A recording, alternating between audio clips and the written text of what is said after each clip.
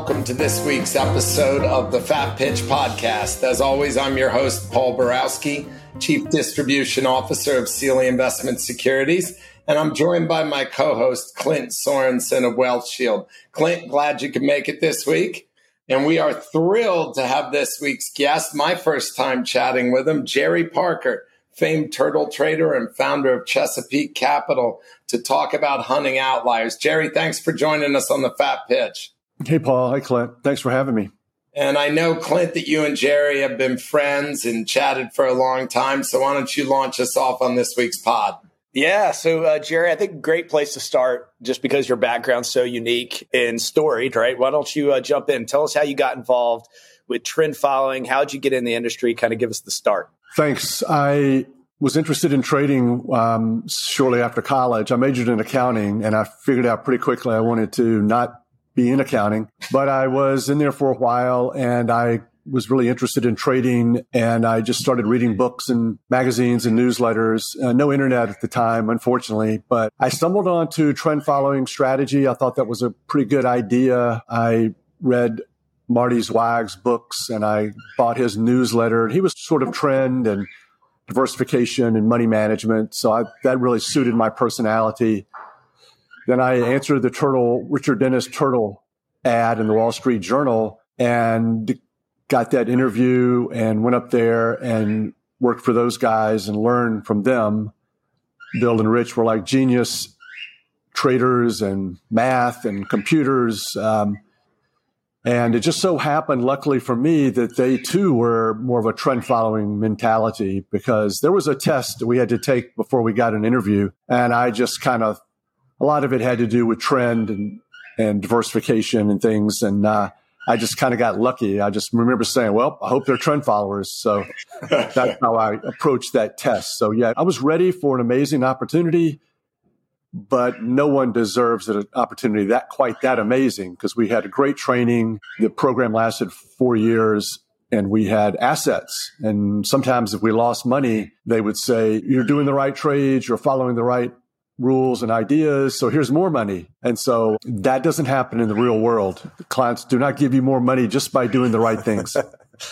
Yeah, no doubt. And these days, Wall Street training programs last about 4 weeks, not 4 years, before they snatch the purse strings away. So when we made the introduction, we talked about outliers. Can you expand a little bit on this theme of outliers, how you see that in your vision? Sure. I mean, I think the cliche, let your profits run, take small losses. That's a nice cliche, and it just needs to be proven correct. Does that philosophy work, or does what works in the markets, does it resemble that? And so I think it does. And we take small losses.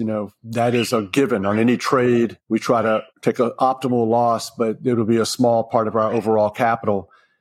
And then we really take seriously letting profits run, because when you do a back test, the computer says, if you take it seriously and really let your profits run, you'll make a lot more money. That's sort of what it takes. You need to, it seems only fair that if something as straightforward as letting your profits run and staying with the trend, if at all possible, would come with some pain and suffering and some uncomfortableness, some volatility, which we accept this volatility on the open, profitable trades, right? But on like I said, the losing trades, no. Small losses. One of Richard Dennis's main ideas, I think one of the fun things for him was to hear cliches like this and then go out and prove them wrong. It takes money to make money. You can't go broke taking profits. He would really enjoy proving that wrong, but he proved that letting your profits run and taking small losses absolutely works. So that's why we do it. And we try to do it to such a huge degree that it's both incredibly profitable and psychologically difficult. No doubt. What does a huge degree mean? Like, if you could quantify, just maybe in a real life example, even letting a profit run versus covering a loss right away, because human nature is to do the exact opposite, right? That's right. Human nature is to be very hopeful when you have a loss that it's going to come back and be a profit, when you should be very fearful that it's going to get to be a bigger loss. And of course, people get very fearful with their open trades, when they should be very hopeful that it's going to get bigger. And I think in a nutshell, unfortunately, it's a very straightforward answer. And that is you just got to have your trailing stop further away from the market than you would hope to be. So you look at the 100-day low or the 150-day low in a breakout system and not get out until it hits that 150-day low or 100-day low, something like that. That sort of time frame. And of course, that could potentially give back lots of open profit that you've been sitting with for months and months. And that's really not fun. But if you really want to bag those big outlier trades, the biggest 5% of all of your trades, then you've got to give them that kind of room to give back the profit. Not saying they will or they won't. But even if they don't, people just get very nervous and very afraid, especially when volatility kicks up. I remember my Tesla trade. It was a pretty big trade right off the bat. And then it went all the way back to zero, if you go back and look at that chart. And then, of course, after that, it just skyrocketed, and it turned into one of the biggest trades of all time. But if you're not willing to give back big profits and let profits turn into losses, you shouldn't expect to have the big outlier trades, which pay for all of your little losers. I remember when I was 25 years old reading about trend following, and I was like, oh, very simple. Do the big winners pay for the losers? And now it can be that simple if you allow it to be. Well, no, this is 2023. We have fast computers and fancy software and PhDs, and it's really not going to be allowed to be that simple because we want the good of the trend following, but we also really like to smooth it out and not have those big profits turn into small profits. Yeah, interesting. That's the behavioral. You got a question for us here? I'm trying not to the oxygen. Yeah, that's the challenge, though. It's the behavioral challenge, right? You start to think about that loss aversion. This is like the perfect elixir. You just have to be so disciplined to do it. And I think that's why the concepts, like you said, the cliches of cutting profits quick, letting your winners run, that cliche is simple, but it's not easy to do in real time when you're trading these markets and you see a big gain. And I think that's the hardest part, right? To see a big gain turn into a loss, right? Just because you allow that room to profit. So, keeping that kind of at the front of our mind, what do you think is the most underrated concept or one of the most underrated concepts when it comes to trend following? A lot of people focus on entries, exits, those type of things. What do you think is the most underrated topic that not a lot of people focus their efforts on that could make a meaningful difference? Well, definitely, I think a lot of time needs to be spent on entries and exits, right? I have a lot of free time, so I can not shortcut anything like that. But obviously, diversification, I'm really big on diversification, trading as many markets as possible. We opened up the portfolio to equities years ago, so we could get a lot of diversification in the single stocks. And they have a tendency to provide more of this outlier trade, this really big winning trade, than an average, an index, which would kind of mathematically kind of makes the trades less than an outlier usually. So I'm really big on diversification. But once again, I talk to so many traders and investors over the years that I think the one thing that plagues all of us and the stories that all of us have is pretty much the same. And that is all the times we got out of a trade too quickly. And how much money do we leave on the table? I don't care if you just trade stocks, long only, or you're the most sophisticated hedge fund in the world. This is that human bias we just need to overcome. It's just so painful to hang on to that trade. And I think from a systematic trend following point of view, we've done the back testing. We know what works. We know what works the best, and we kind of don't like it. Like, I don't really like that. But we're only asked to do what the computer says is the best. I mean, can you imagine having to do it and it really wasn't that great? But the computer says this is the best. And so I think we should be compelled to do the best. And it's one thing if you don't know what the best is, but we kind of do. And then we still are trying to find all kinds of ways to have our cake and eat it too. We want the profit, the consistency, the robustness, yet we don't enjoy, kind of the pain and suffering of the daily sitting with these daily trades. And the fear, really, it's not even how often you give back a lot of profit. It's the fear of giving it back as much as anything. So that's interesting. So these are the things that people might not know. What do you think are some things that are overrated about trend following that people think, oh, if I just do this, it's going to work out all the time? So what are misconceptions, mistakes, or things that people overvalue? Maybe they shouldn't.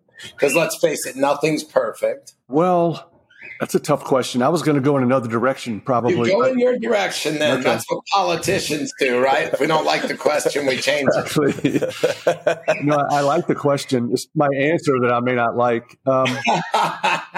Well, let's put it this way. You're obviously very good at it for a long time. So if it was easy, everyone would do it, right? I think people underestimate diversification. They underestimate the benefits of following rules because it's kind of like these rules really pin us down. They're a negative. I know what I should do. Everyone else is thinking the same thing. This is the one time I should not follow the rule. But I think it's, in fact, quite the other case. These rules are much better than people give them. Even average or bad rules will be better than using discretion. I think. Okay, I'm glad it wasn't my imagination that I heard a bird. She's very rude today. I don't mean to interrupt you, but I was wondering if it was me. Yeah, she's very jealous. She likes to get on the camera. Okay. I used to be very cut you off, but I couldn't let that go unnoticed, Jerry. I used to get very nervous about having the birds interrupt the podcast, but then people would ask about them. Like, I'm really upset. Where are the birds? I don't hear them. Yeah. So she's making people feel better. People definitely overrate smoothness and consistency. Trend followers make money on 40% of the trades. And almost anyone would know, at least initially, that you've got to make money on at least 51% of your trades. The win rate is highly overrated. I think people underestimate the possibility of things happening that have never happened before. That's the benefit of trend following is you're just getting in gear with the trend, whether it's a breakout or a moving average. Mm-hmm. COVID happens, never happened before. There's no machine learning or AI to learn from. And initially we had a losing period, then we get the right trades on in the right direction.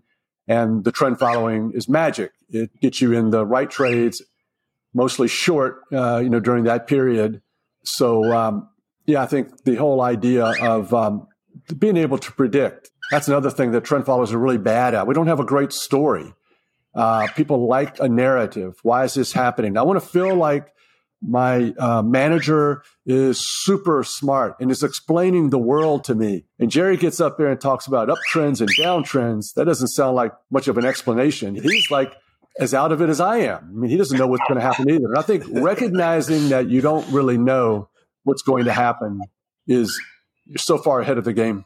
Yeah, that's not easy for a lot of money managers to do. They want to tell you why they have convictions in certain directions, not say I'm going to move with the trends because none of us necessarily know for certain.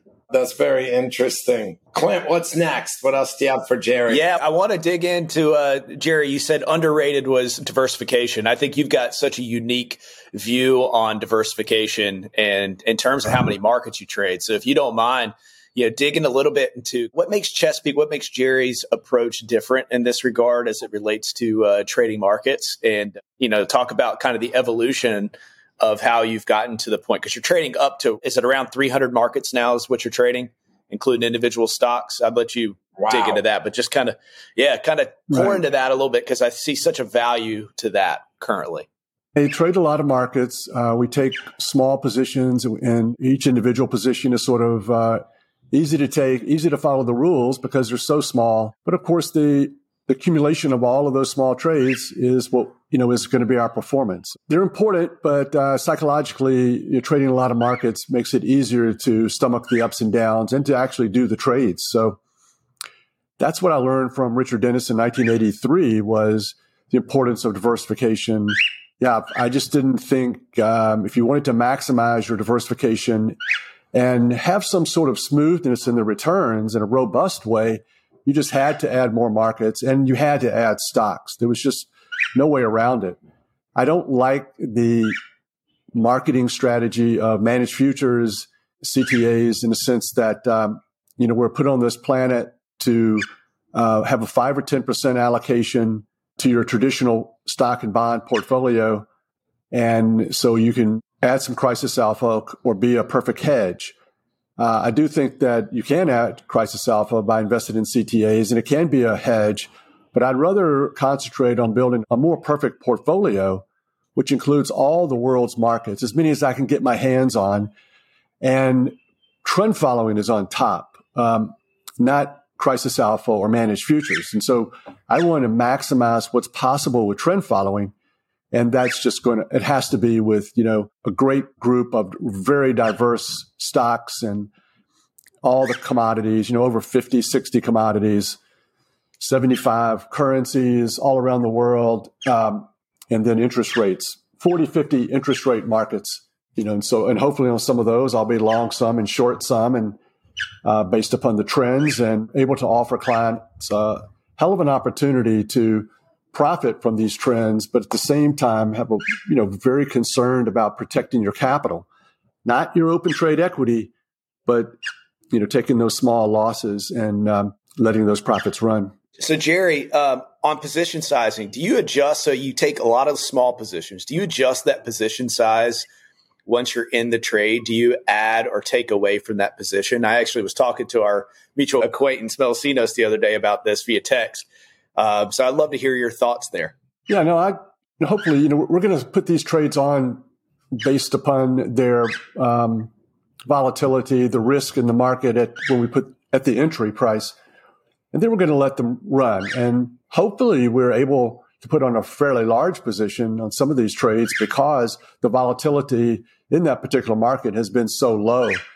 And then what can happen is, especially in a big uptrend, will be just an explosion in trend and volatility, and the market is really making lots of money. We have some of those now in OJ and sugar and coffee, cocoa, and they just keep going. And it just gets bigger and bigger, and it becomes more of a bigger part of the portfolio than it certainly was when it was initially put on. And maybe it's getting a little scary as well, but that's, you've got to have the guts to hang on to those things. But managed futures, unfortunately, has sort of evolved away from that, letting profits run, into more of a correlation management. So we'll scale back if the correlation gets too high, or we'll scale back certainly if that position starts to get more volatile and deviate from how small it was when we first put it on. So we're more of a classic, trend follower, Mike and me. And once again, it's just this whole philosophy of we wouldn't do it if the computer didn't tell us that it was the right thing to do and we would make more money. The only way to justify something like that is you've got to convince yourself that the volatility in a profitable trade is increased risk. And so since we kind of refuse to do that, we think risk is taking a loss in those losing trades, which we're very concerned about, and we're do all we can with our approach to minimize those losing trades. In order to produce the most amount of profit, we need to let those trades run. And it's going to be, clients are not necessarily going to like it, but I feel like they put me in charge. I don't expect them to like it, nor be able to do it, nor be able to do it correctly. And the last thing I'm going to do is ask their advice. I mean, it's almost laughable. I remember when we left the Turtle program, there was 20 people. And one of the things that they had taught us in the class was, clients are a problem. They're going to tempt you to do bad things, take small profits, get out of profits, don't do certain trades, all these things. And I think some people left there with a real chip on their shoulder, really not interested in getting into a business of trading, especially in this cocoon atmosphere we had, where the test at graduation at Christmas party in 1983 was, are you going to be able to do the right thing and do the hard thing and follow these rules regardless? If Rich is short soybeans, but your rules say you should be long soybeans, what are you going to do? That sort of follow the rules, and that's the bottom line. And we're going to give you more money and more praise if you follow the rules, even if you lose money. That's the sort of training and how we were raised. One of my bad analogies would be like if someone handed you a manual and said, here's the manual on becoming a Marine. And you can learn everything you need to know about being a Marine. I think boot camp might add a different dimension to it. And so we had a great manual but we had trend following boot camp. And not just, here's what works today, but here's how to look at the markets and life so you can trade for the rest of your life.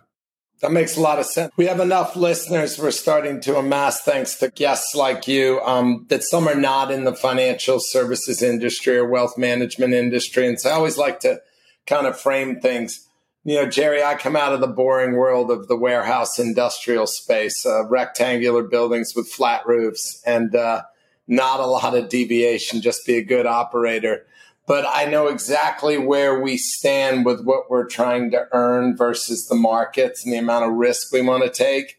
What do you benchmark yourself to? What are your goals for a portfolio over a year, 3 years, 5 years? What are you trying to accomplish for your investors?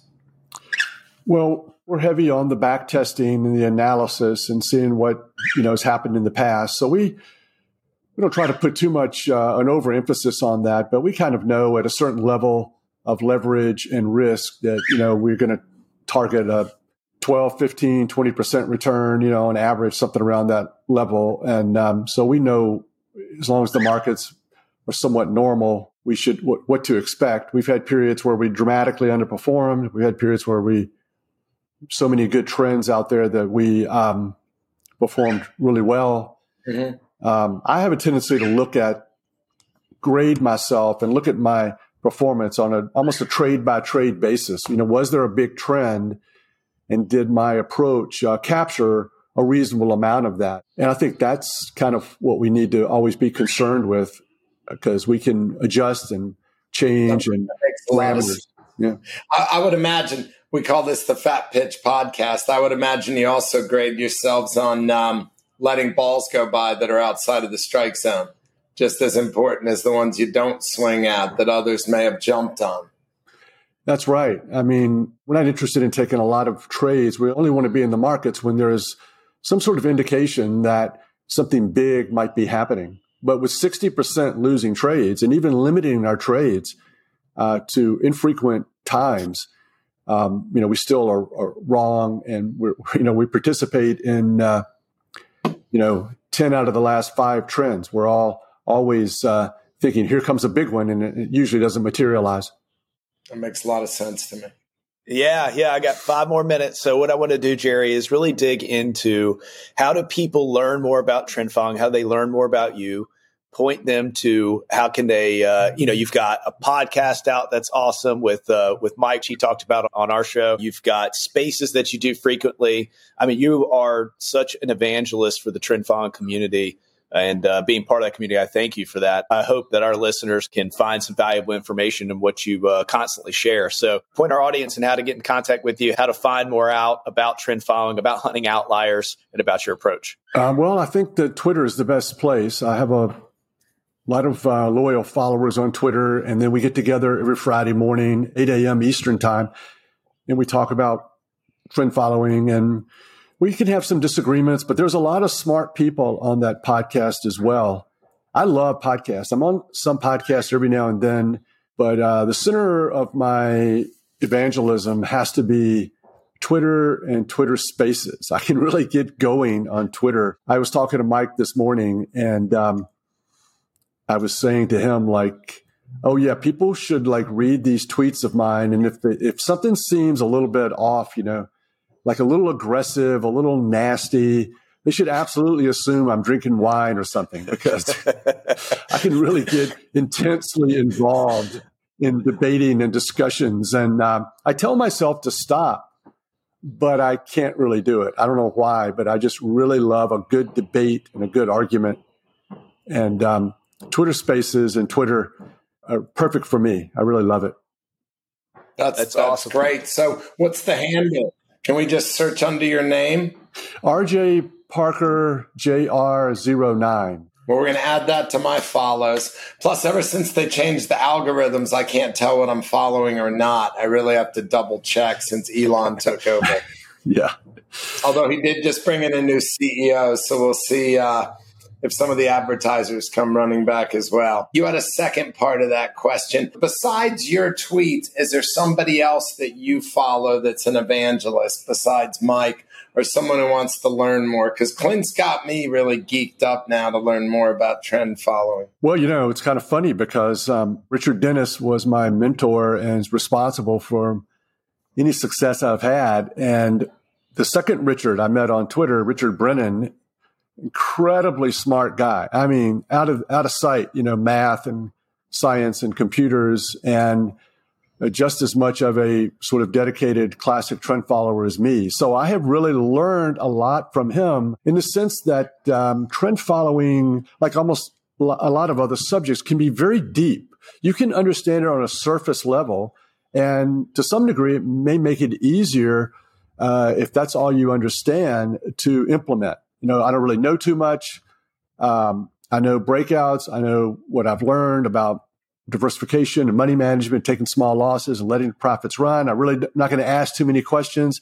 I mean, to some degree, that person might be more effective than someone who's maybe a little too smart and has desires on overfitting and writing more code on how to, get away from the tried and true elements of trend following. But Richard took it to a deeper level, philosophically helping me and everybody on Twitter understand what's happening in these markets. Why are we doing what we do? Why is it working the way that it works? A super smart guy, Richard Brennan, and he's almost always on the Twitter spaces. And you could search my followers, and he'll come up. But my second Rich has taken me to a deeper understanding of trend trading. Well, I appreciate it. I find it fascinating. This is a whole new world for me. Bricks and sticks are where I felt comfortable historically once I got out of the equity world. So with that, Clint, you want to wrap us up today? Yeah, thanks, Jerry, for the time today. Thanks for joining us on the Fat Pitch podcast. And Paul, as I've said before, I think trend following, especially systematic diversified trend following, is a fat pitch. And it was an honor, Jerry, to have you on the call and share your knowledge, and hope that all of our listeners will follow you on Twitter and pick up what you're putting down out there, because I think it's phenomenal. And Paul, thank you again for being a great host, and we'll sign off now. Thanks. Thank you.